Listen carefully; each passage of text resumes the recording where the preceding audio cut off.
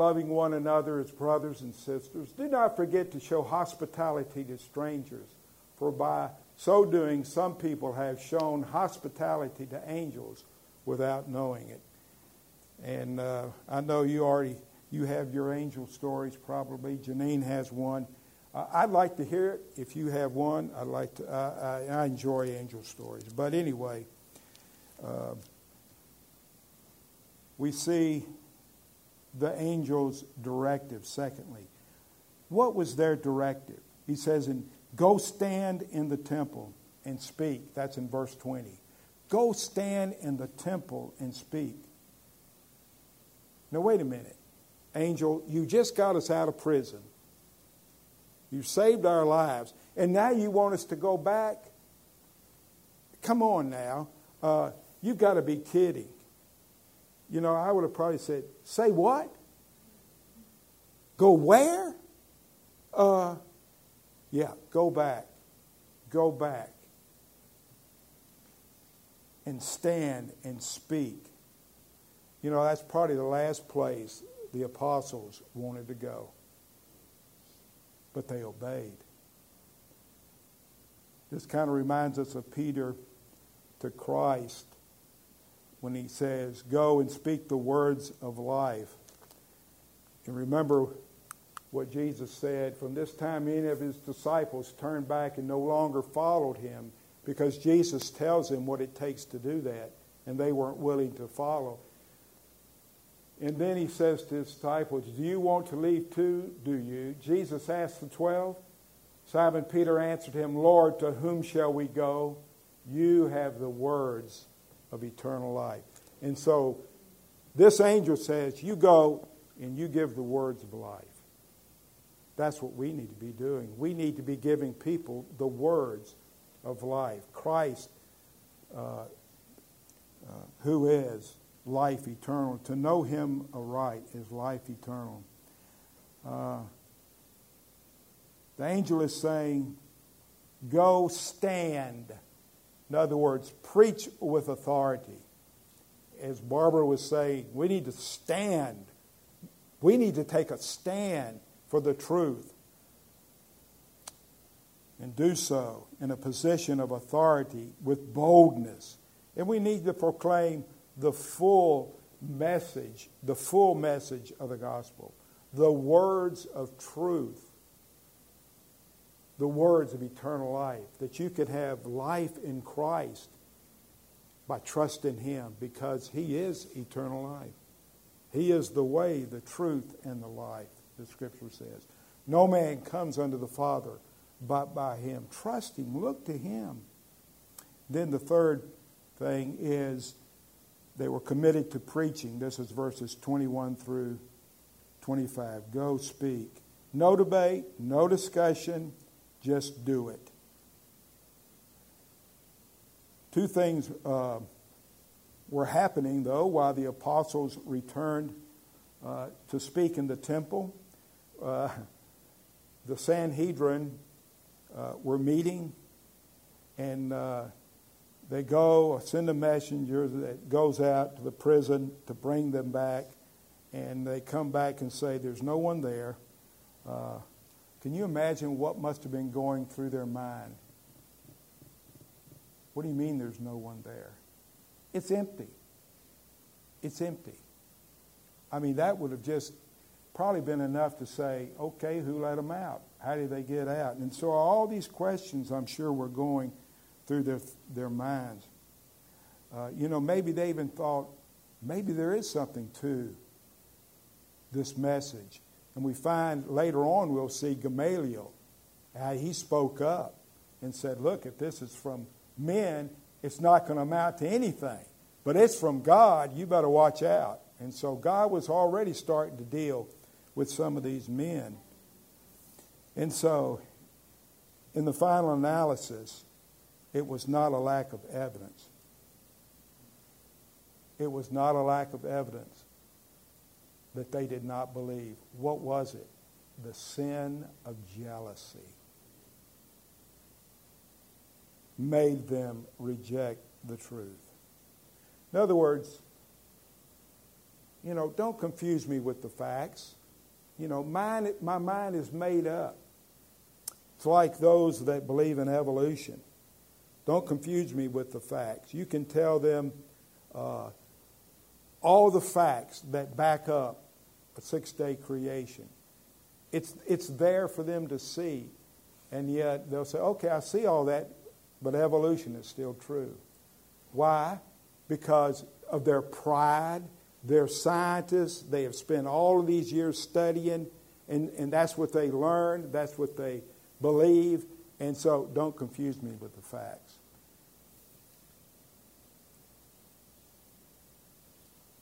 Here come these upstarts.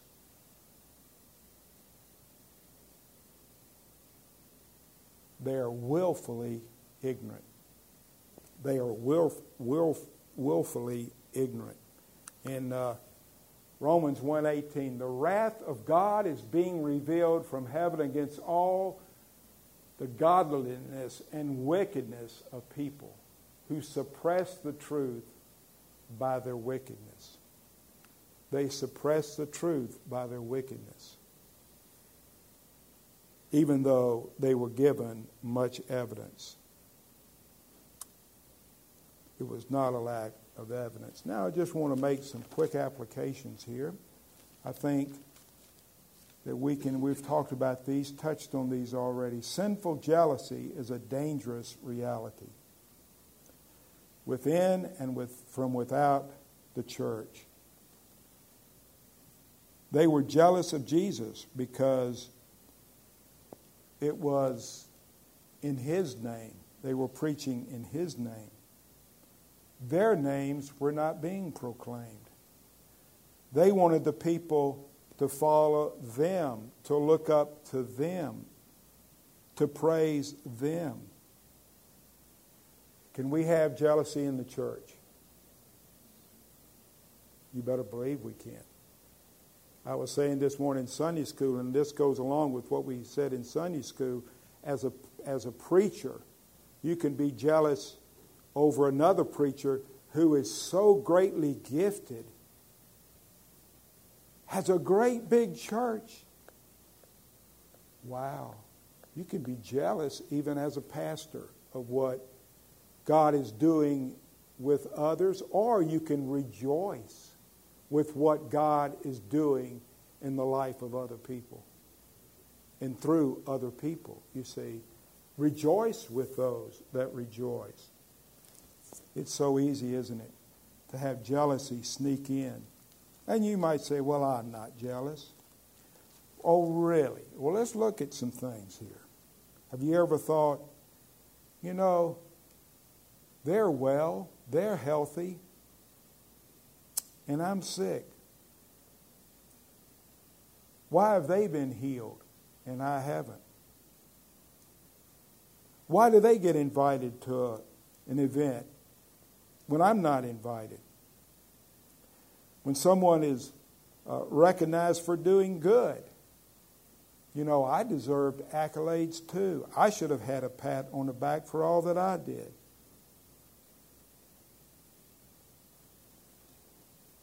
Boy, they sure were blessed financially. But you know what? I needed a lot more than they do. You think in your own mind. And the one I confess to is the singing ability. Wow, they've got such a beautiful voice. Why didn't God give me a beautiful voice? But you know what? In my heart of hearts, I thank God for our worship team that have beautiful voices that we can enjoy. You can either sit out there and be jealous because you're not like that you can't play the piano or play the guitar, or you can just praise God that He has raised up someone to do that, to bless you. Jealousy is a terrible thing. It comes from without and within the church. And also, secondly, Christ's disciples, and that's us, are to preach the whole truth. We're not to skate around the issues. Today, people don't like to hear that God is a God of wrath. They don't like to hear the justice of God, that He is just for punishing sin. They don't like to hear about repentance or the lordship or a bloody atonement. These are all things that people don't like to hear anymore. But we need to hear it because that's the whole truth. Oh, there's no eternal hell. When you die, you're just annihilated. Isn't that hell enough? Or whatever. No, what do the Scriptures say? The Scripture speaks to these hard doctrines. And there are some hard doctrines here. But we're not to just skate around them because we don't like them. Boy, the apostles didn't, and they got in trouble for doing it. They spoke on the resurrection. These Sadducees did not believe that and wanted to punish them. All the words of God we're to preach. And then when God releases us from a difficulty, it is not because He is releasing us from all difficulty. When God releases us from a difficulty, it is not because He is releasing us from all difficulty. They got out of prison to go right back into prison. Did you notice that? And the angel told them to do that. That was a directive from God through an angel. Boy, you say, well, they were delivered from prison in a supernatural way. Yeah, they were. But to go right back in prison. Why did God deliver them? To be arrested and then beaten? What's God doing?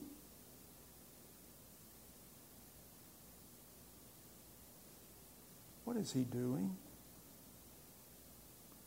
I've been through this trial, this heartache. I've been through some physical dilemma, something that's happened in my life that I don't understand. And, oh, boy, it's gone. And then I break an arm. Or something else occurs. I experienced that. I had a great big tumor taken out. And this tumor, thankfully, was benign. But I was told it's probably cancerous because of where it's located, and had 14 inches of my colon taken out. And then I have open heart surgery, have a pacemaker, and I'm going, okay, God, you delivered me from that tumor, and now I have heart operation? What's going on here? Well, you know what? God was using that in my life. Why? Why? You know, my dad passed away just several years ago, and this happened all before that. And Mom and Dad had lots of stuff, as all of you know. But you know what? God working that through me, what did it teach me? Stuff ain't important. And so when it came to dividing up the stuff, I said to my brother, you take what you want. I don't care. And I was saying that from a heart that had been delivered in the hospital from stuff. Because I realized God could have taken me any second. And I go, wow. So now I know why I went through all those trials, all that suffering. It was because I needed to learn something. God had something for me to learn. You know what? The more we learn about the ways of God, the less it should shock us. What's God doing? What's God doing? What's God? Doesn't He know what He's doing? Is He asleep? And yet, David was delivered from the lion and the bear so he could have a wonderful life after that. No, sorry. He was delivered from the lion and the bear to face who? Goliath. I bet you that was a challenge. As he looked up, oh boy. And there's a lot of lessons to learn. And then not only that, but King Saul he had to face. You know, my daughter, Sarah, went through a similar situation. She lost her eyesight at the age of 6.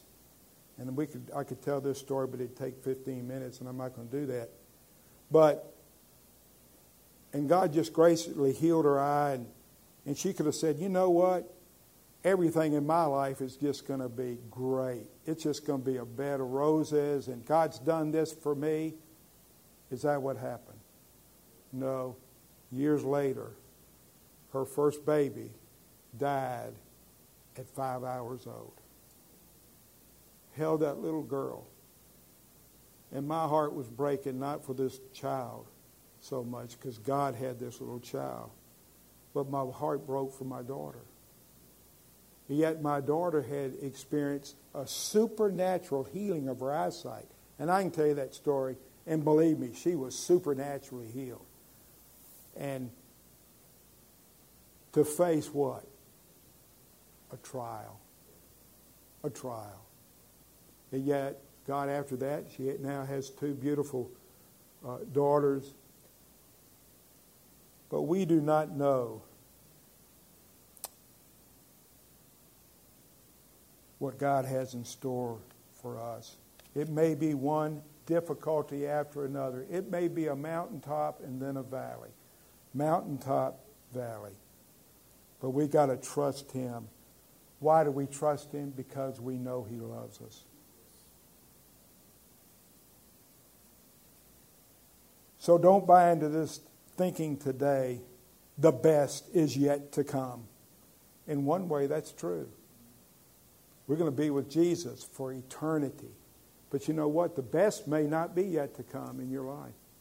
You may have another trial to go through that you will not believe. But you know what? God will be in the midst of that. And God will see you through that trial.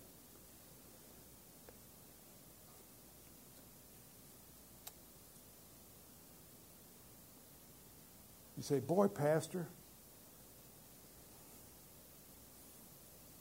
is this a message that's going to really grow the church?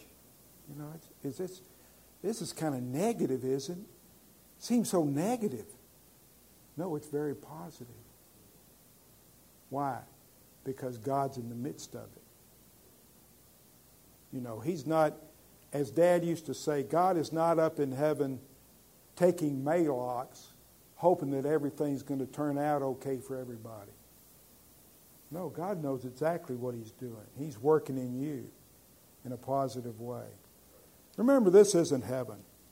This is not heaven. And then lastly, we must have a principled behavior. A principled behavior. When we're faced with a decision. It's not what will have the best results for me. What is what I want in this situation? What will make me happier in this situation? What feels right in this situation?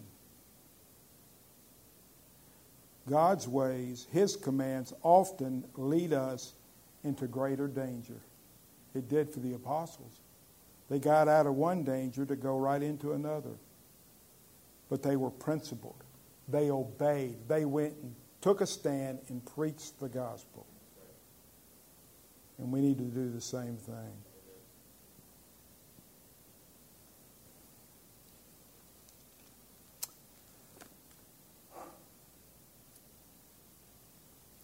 Christ is our example of principled obedience. Remember what He said, not my will, but thy will be done. He could have called 10,000 angels and did not have to die on that cruel cross, but He did that for you and me. He laid down His life so that we might live. He had a principled obedience. The principled person says, whatever the consequences are, I'm going to obey God. The principled person says, whatever the consequences are, I'm going to obey God and trust Him. Why? Because He loves me. It's interesting, and I'll close with this. Pastor Stuart Latimer, who was our pastor and married Janine and I years ago, still alive, and he sends me messages on our site. This one has to do with Romans 8:28. All things working together for good. And he gives a poem here. It's just amazing how this shows up just as I need it. He says, how many things, that is, that work together for good? All things of every kind. It is like the weaving of a Persian rug. We look up from underneath and we see a lot of different colored threads going in different directions, and we can't understand. But God looks down from the top and sees a beautiful patterned rug. We don't understand all we go through here, but we will someday in heaven. Below is an excellent poem that portrays this. And this poem is entitled, The Pattern He Has Planned. And this is an unknown author. My life is but a weaving between my Lord and me. I cannot choose the colors. He knows what they should be. For He can view the pattern upon the upper side, while I can see it only on this, the underside. Sometimes He weaves sorrow, which seems so strange to me, but I will trust His judgment and work on faithfully. 'Tis He who fills the shuttle.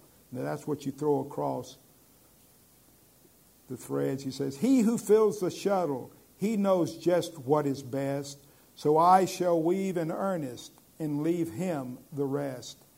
Not till the loom is silent and the shuttles cease to fly shall God unroll the canvas and explain the reason why. The dark threads are as needful in the weaver's skillful hand as the threads of gold and silver in the pattern He has planned. And then Stuart says, trust the Lord. He loves you. Let's pray. Let's pray. Father, Lord, it's so hard to go through trials. And we always ask why. But Lord, you know the reason why. Lord, your desire is to make us pure and holy as you are. Father, help us to see that every trial and tribulation is not an accident, but you're in the midst of it all. Forgive us for complaining, for blaming, for not seeing that you're in the midst of it. Lord, may we even right now in our heart of hearts just ask for forgiveness for doing that. Lord, you know each one here. Lord, you know what we think. You know what our attitudes are. You know what our motives are. You know how we complain. But Lord, I pray that you would bring forgiveness, that we would ask for forgiveness right now where we are. And that see that, Lord, you're in the midst of it all. Help us to cast all of our cares upon you, for you care for us. In Jesus' name, amen.